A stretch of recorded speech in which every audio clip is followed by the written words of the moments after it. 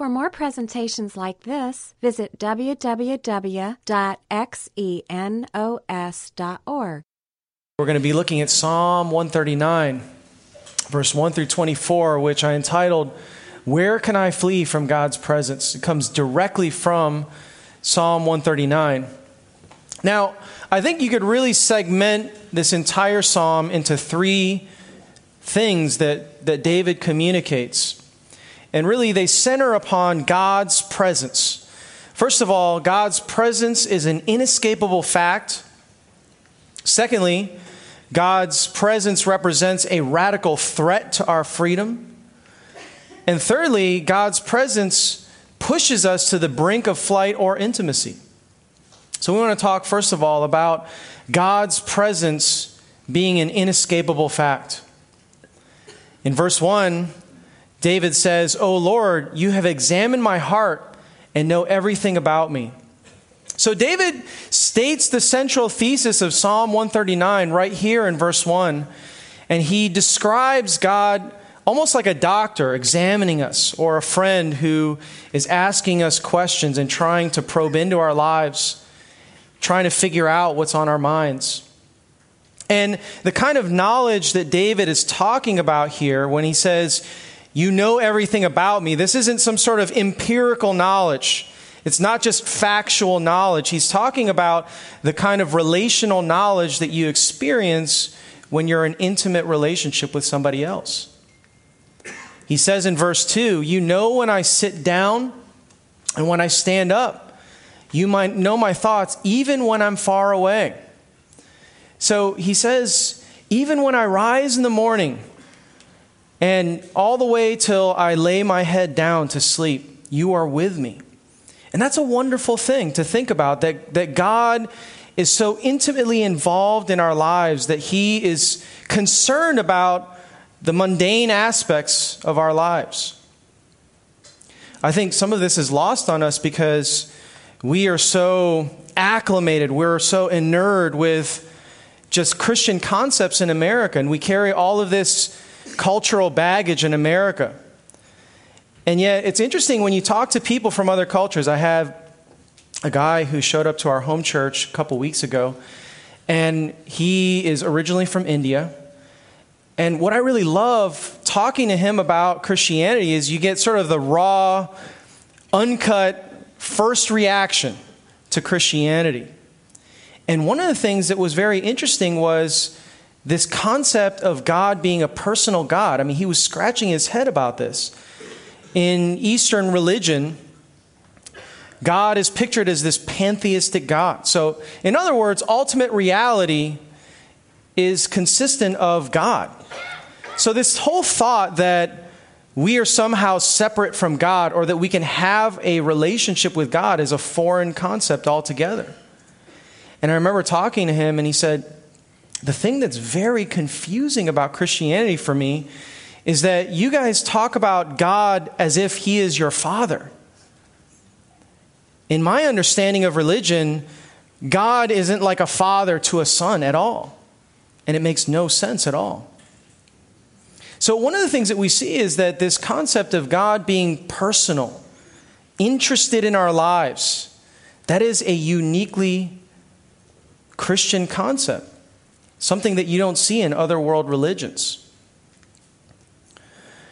He says in other translations, the New English translation, it says in verse 2 that even from far away you understand my motives.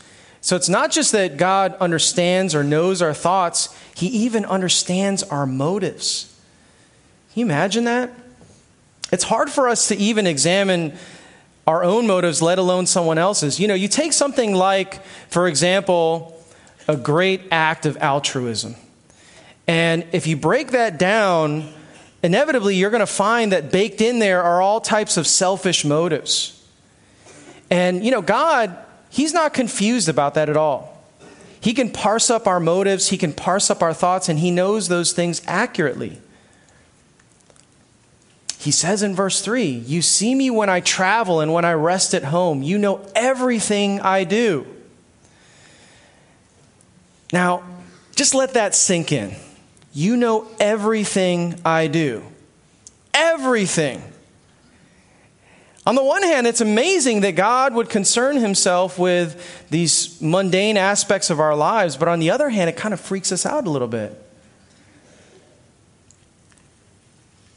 He says in verse 4, you know what I'm going to say even before I say it, Lord. So he knows the things that we say in secret, from the cut downs that we make about our rivals, or the encouragement that we give people behind the scenes. God knows everything that we have, everything that we say. He says in verse 5 and 6, you go before me and follow me. You lay your hand upon me. Such knowledge is too wonderful for me, too great for me to understand. This sort of reminds me of how whenever I'm with my son, who's 5 years old, whenever we go to Target, either I'm walking ahead of him as he's sort of straggling behind, getting distracted with all the things that he sees in the aisles, or I've got my hand firmly on his head, steering him past the toy aisle to try to divert his attention and get through the store. And in the same way, God says that He guides us, that He leads us. And that's a wonderful thing. To think that God cares about us and that He gives us direction in our lives. He says, such knowledge is too wonderful for me. On the one hand, David is amazed that God concerns himself about even the smallest details of his life. Think about that. God concerns himself about whether you felt sick today, whether you ate pastrami on rye. God knows all of those things. And yet, this intimate knowledge that God has of David also brings about this desire for flight.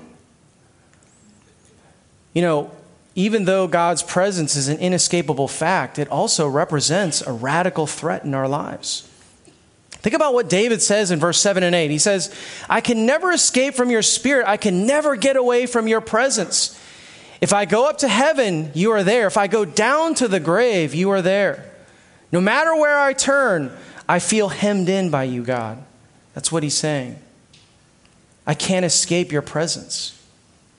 Now, this word escape, it's very interesting because it's the same Hebrew word that shows up in Jonah 1 verse 2. That story where God comes to the prophet Jonah. He says, I want you to go and I want you to preach to the Ninevites to call them back to me. And what does Jonah do? He runs. He flees from God's presence. And in the same way, David is describing the kind of flight that we feel when we sense that people are getting too close to us. When people know too much about us and we feel vulnerable. He says in verse 9 and 10, he says, if I ride on the wings of the morning, if I dwell by the farthest oceans, even there your hand will guide me and your strength will support me. Again, in the New English translation, they smooth out this.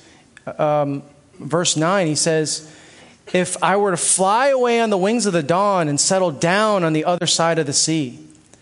From David's perspective in Israel, the dawn would rise in the east. And so he's saying, as far as I can run to the east, and then to the west would be the Mediterranean Sea. He's saying, it doesn't matter where I go, whether I run as far east as I can, or whether I sail as far west as I possibly can, you are there. I can't escape you. He says in verse 11 and 12, I could ask the darkness to hide me and the light around me to become night. But even in darkness, I cannot hide from you. To you, the night shines as bright as day. Darkness and light are the same to you. From God's standpoint, whatever we do in darkness isn't hidden. To him, the darkness is the same as light because he knows everything. And so David is really wrestling with, I think, what we wrestle with a lot of times, where on the one hand, it's intriguing, it's amazing that God would know so much about us, that he would concern himself about our thoughts. And yet on the other hand, there is this sense that we feel exposed, where it threatens our freedom, our autonomy that we want to preserve. when we think about God's presence representing a radical threat, his presence really threatens our freedom. In our culture today, freedom is the most important thing that you can have. It's something that society and institutions should give you. And one of the things that's very interesting is that philosophers have really differentiated the difference between negative liberty and positive liberty. Negative liberty means that you are free from something, whereas positive liberty describes being free for something. And so in our culture today, most people hold to this negative view of liberty, that what I need is freedom without any sort of constraint, that I can do whatever I want without anyone telling me what to do. So all I need to do is I need to look inward to myself and my desires and my drives, and that should be the guide for how I should live my life. And yet, one of the things that's really difficult is that when you don't hold any sort of moral absolutes, one of the things that you're left with when you ask, what is freedom for? People in our culture don't have a recommendation, because people are afraid that if they suggest something, then you're essentially impinging upon someone's freedom. Jean-Paul Sartre, in his 1947 lecture on existentialism, says, God is a costly hypothesis, so we'll do without it. However, if we are to have morality, a society, a law-abiding world, it's essential that certain values should be taken seriously. They must have a priori values. A priori just means outside of one's existence. Absolute moral values. He says it must be considered obligatory a priori to be honest, not to lie, not to beat one's wife, to bring up children, and so forth. The existentialist, on the contrary, finds it extremely embarrassing that God does not exist, for there disappears with him all possibility of finding any good a priori. You see what he's saying? He's saying, without God, then there's no basis for morality. There's no basis for moral right and wrong. Everything is relative. Everything rests on our shoulders to determine what is right or wrong. And he concludes, Dostoevsky once wrote, if God did not exist, everything would be permitted. And that, for existentialism, is the starting point. Man is, in consequence, forlorn, for he cannot find anything to depend on, either within or outside of himself. In other words, man is free. Man is freedom. That is what I mean when I say that man is condemned to be free. Think about that phrase, condemned to be free. When we look to ourselves as the ultimate guide for life, then the weight, the pressure rests on our shoulders to direct our own lives, to determine our own morals, to figure out what life's meaning is all about. Incredible pressure that crushes many people. And so you can see how freedom on the one hand is very positive, and yet on the other hand, without God, throwing off all constraints, it's crushing. And this is really what David is wrestling with. On the one hand, he desires freedom. He desires to be free from God hemming him in. He desires to flee from God's presence. And yet on the other hand, he loses that hand that guides him. He finds himself bewildered as he gropes around in the darkness to try to figure out what is the purpose of life. And so you can see the dilemma that David is experiencing. And really, that's the kind of dilemma that we feel a lot of times. Intuitively, I think most people sense that God might be real. But the mere thought of acknowledging his reality has implications for our life. I remember talking to a guy a number of years ago. Really sharp guy. He was very agnostic. He had a ton of questions. So after our home church meeting, almost every single week for like 2 months, he would just pepper us with questions about Christianity. And we would be sitting there for an hour, hour and a half after home church, just working our way through his questions. And they were genuine questions. He was a thoughtful guy. So at the end of that 2-month period, we had exhausted all of the questions he had, at least the major ones. And I said, well, if you feel like maybe you're at a place where at least Christianity is plausible to you, I would suggest that you go home tonight and just call out to God. See if he's real. And he said, I think I'm going to do that. So he shows up the next week and I follow up on him. I said, hey, so remember we talked last week. Did you ever do that? Did you ever call out to God? And he said, oh, I don't know.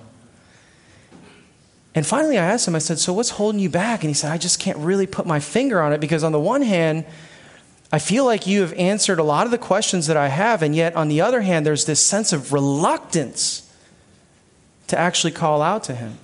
And I said, look, I'm just speculating here. I'm throwing out some ideas, but maybe it's not that you're afraid that God, if you call out to him, will fail to answer. Maybe the real concern you have is that if you call out to him, that he might speak. And you know that if he does, there are real implications for your life.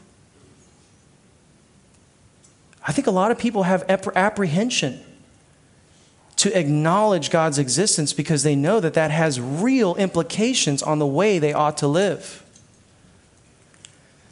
Also, God's presence threatens to expose us. One of the things that's really interesting is, imagine if there was a thought teleprompter that just followed you around. You know what a teleprompter is? It's that screen that is usually in front of like a person who's doing public speaking or a reporter, and it kind of gives them their lines. Imagine there was a teleprompter that broadcast every single thought that popped into your mind. Every single thought. Think about that. Would you ever be able to hold down a job? You're nearing the end of the day and your boss walks into your office and he says, hey, can you stay late tonight? And the thought teleprompter says, not unless you want me to kill you.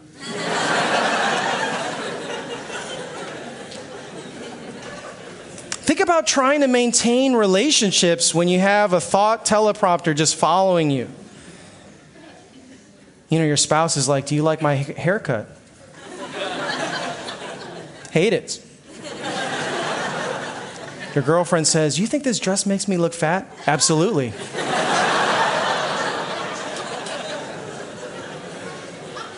I mean, the reason why we're able to maintain relationships in large part is our ability to suppress our thoughts, right? It's that filter that stops the thought from going out of our mouth. And yet, God knows all of our thoughts. He knows everything that we do in secret. And that's amazing that God knows everything about us, and yet he still loves us. I was thinking about this example from John chapter 4, the woman at the well. Jesus has this really intense interaction with this woman who has had a really hard life, and you could tell because she is very reluctant and sort of hostile toward Jesus in this conversation they're having. And at one point, there's this turning point in the conversation where Jesus says, go get your husband. And you could tell she just was puzzled. And she says, well, I don't have a husband. And he says, yeah. The man that you're living with is not your husband, and you've got 5 more that you've been with. And, I think about how people in our culture today react to some of that because, an interaction like that would be regarded as shaming. Jesus was shaming this woman. And yet one of the things that God does when he exposes us, he's not doing this to make us feel bad. He's not doing that to tear us down. A lot of times he exposes problems in our lives so that we can draw near to him. And what happens in the narrative is that when she says, well, I guess when the Messiah, the chosen one of God shows up, he's going to reveal everything. And he says, the one who you're speaking to is the Messiah. And at that point, she just drops her jug and runs into the town to tell all the people that she had met the chosen one. And so she came to faith because of that. You know, one of the things that's amazing is that when God's presence exposes us, we're really on the brink of either deeper intimacy or flight, right? We're teetering right on the edge. And yet it's amazing that God, even though he knows all of the things that we've done, he knows all of the thoughts that we have, the jealousy, the hatred, the lust, the dark thoughts that are swimming around in our minds, that despite all of that, God still loves us. That billions of years ago, before the world was even formed, God decided to choose you. He chose to send his only son to come and die for you so that you could have a relationship with him. I love how Paul expresses in Colossians 1 verse 22. He says, he brought you into his own presence, and you are holy and blameless as you stand before him without a single fault. God knows your entire history. He knows all the things you've ever done, not only in your past, but the things that you are going to do. And yet he could declare that you are holy and blameless without a single fault, simply because of what Jesus did for you. And that's one of the amazing things about God, is that even though he knows all of our flaws, he knows all of our problems, he still loves us. You know, think about that. One of the reasons we hide from people, one of the reasons why we put up layers to keep people away is because we're afraid that if they find out who we really are, they will reject us. And yet God says, I know everything about you. I probably know you better than you know yourself. And yet, I still accept you. I still love you. Now, the third thing is that God's presence pushes us to the brink of flight or intimacy. In verse 13 and 14, he says, you made all the delicate inner parts of my body and knit me together in my mother's womb. Thank you for making me so wonderfully complex. Your workmanship is marvelous. How well I know it. So David envisions himself in his mother's womb, and he sees God creating him, shaping his personality, implanting his drives and his desires, setting his level of intellect. And God has done that for you. He's shaped you into who you are. You know, we live in a culture today where people feel such low self-worth about themselves. People feel intense insecurities. They're constantly looking at other people and their giftings and their accomplishments. We look at other people and their personality and their charisma, and we often think, why am I not like this person? How come I don't have these things? Maybe if I had those things, then maybe my life would be better. And yet God says that I made you exactly the way I wanted you. You know, one of the things that I did in college was I studied art history. And one of the things that I really loved studying was Renaissance art. And of course, you know, there are the big four as they're known in the Renaissance. It's Leonardo, Michelangelo, Donatello, and Raphael. Today, we just refer to them as the Teenage Mutant Ninja Turtles. And one of the things that really stood out about Raphael, among the other masters, was his composition. You know, composition describes your arrangement on a canvas. And one of the things that art critics talk about with Raphael's work was that he didn't stuff his canvas with lots and lots of figures, that he allowed his subject matter to breathe. And for example, in one of his famous works, The Triumph of Galatia, you see that there's this symmetry. You know, the angelic being pictured at the bottom corresponds with the one at the very top, and then the left and the right are mirrored. And so one of the things you see is that there's this beautiful arrangement in his work, and in the same way, God has arranged you exactly the way he wants. There's a reason why you have deficiencies. There's a reason why you don't have all of the giftings and the same personality as other people around you. It's because God wants to put you in a diverse community of people. And he wants you to play your specific role in a very unique way. David says in verse 15 and 16, he says, "You watched me as I was being formed in utter seclusion, as I was woven together in the dark of the womb. You saw me before I was even born. Every day of my life was recorded in your book. Every moment was laid out before a single day had passed." Think about that. God knows everything that you've ever done and what you will ever do. He knows how many days you have left. He says, "How precious are your thoughts about me, O God. They cannot even be numbered. I can't even count them. They outnumber the grains of sand. And when I wake up, you are still with me." So many people in our culture just spend so much time thinking about themselves. We walk around in our self-absorbed state, completely unaware of other people and the impact of our actions or our thoughts. And what ends up inevitably happening is it's self-consuming. We're just sitting there thinking about ourselves constantly. And instead of making us actually feel better, it makes us feel incredibly worse. And yet, what's interesting is David says, "How precious are your thoughts about me, O God." Think about that. God has numerous thoughts about you. They're so numerous that you can't even count them. They outnumber the grains of sand on a beach. Can you think of anybody else who thinks more about you than yourself? And yet God does. He thinks about you constantly. He loves you.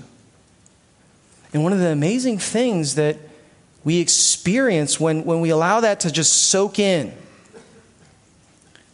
is that we don't have to worry about ourselves so much anymore, because we know that there is a God who loves us and his mind is constantly trained on thinking about us. Finally, in verse 23 and 24, David says, "Search me, O God, and know my heart." David is really at a point where, on the one hand, he realizes that God's presence is inescapable. He goes through this period where he realizes that it's a threat to his freedom and to being exposed for who he really is. But once he realizes that God understands and knows him so intimately and yet still accepts him, he moves toward God. He says, "Search me and know my heart."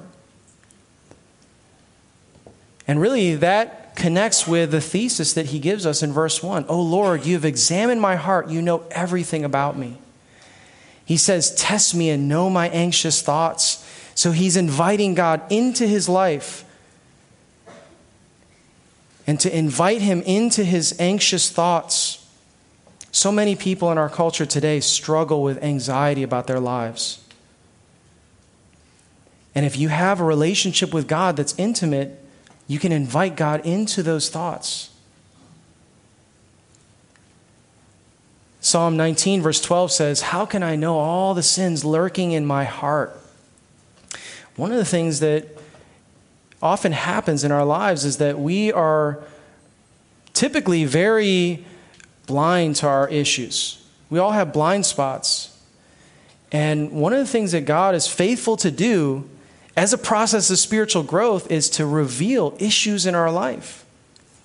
He says in verse 24, "Point out anything in me that offends you and lead me along the path of everlasting life." And so David says, "Look, as I look inward, it confuses me." You ever feel that way? You're like, I think if I just think about myself more, maybe I'll just be able to understand what's wrong with me. And after a 2-hour session, you're more confused than ever. God doesn't really want you to have this sort of morose, guilt-ridden, just sad, somber relationship with him. The Christian life is one of victorious celebration. That God wants to have a relationship with us, that He wants to give us mercy and love, even though we don't deserve it. And so David realizes how confusing it is to look inward and to try to parse up all of his motives and thoughts. And he says, I'm just going to throw up my hands. I'm going to let God do that. Reveal to me if there's anything inside of me that offends you. Well, let's draw a few points of application. I think the first thing is you have a chance to meet someone who knows everything about you and yet still loves you. One of the biggest fears I think we feel is that if we're found out for who we really are, that people are going to reject us. It's one of the reasons why we put up this mask so that people will like us. We curate content we put on the internet so that we can get approval from people. That's why we work exceptionally hard at whatever we're doing, because we want our peers and our colleagues to pat us on the back. And God says, I know everything about you, all of your flaws, all of your issues, and yet I still love you. Secondly, there's no refuge from God's presence, but there is refuge in His presence. I don't know if you feel this way, but I know before I met Christ, one of the things that really ate me up was this feeling that I had to basically steer my own ship. And I felt lost. I felt confused. And one of the things that really just revolutionized my thinking was coming to the conclusion that God actually has a plan and purpose for my life. That He's the one who gives me significance, not the things that I do, not the things that I try to take my identity from. And God wants to give you real purpose, meaning, and direction in your life. And so it's a refuge to come into His presence. But the problem is, there's an issue between you and God. That we've done things that put us at odds with Him. Things that have offended Him. But the good news is this, is that God loves us and wants to break down that barrier. He's gone so far as to send His own Son, Jesus, to come and die for us to bridge that gap. So if you're here tonight and you sense that God is inviting you to have a relationship with Him, I'd urge you to turn to Him and to receive the forgiveness that comes freely through Jesus Christ. Finally, invite God to have an active role in your life. Some of us have a relationship with God, but we've put up walls. My suggestion is for you to move closer to Him because He loves you. He knows you. And yet He still accepts you. Okay. There you have Psalm 139.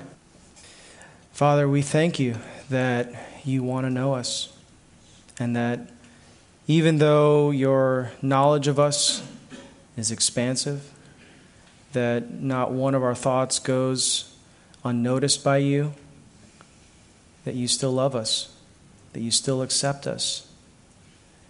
And even though we know that Your love for us is unconditional, we know that Your acceptance of us is not, that we ultimately need to come to a place where we realize that we have a problem with You and that we need Jesus' forgiveness and His acceptance in order to bridge that barrier that we have. And I pray for anybody here tonight who just maybe senses that You're calling on them to let them into their lives, that they would have the courage to do that. And we thank You for anybody who did that in Jesus' name. Amen. This study was recorded at Xenos Christian Fellowship and is copyrighted. You may freely copy and distribute it as long as you keep it intact and do not sell it.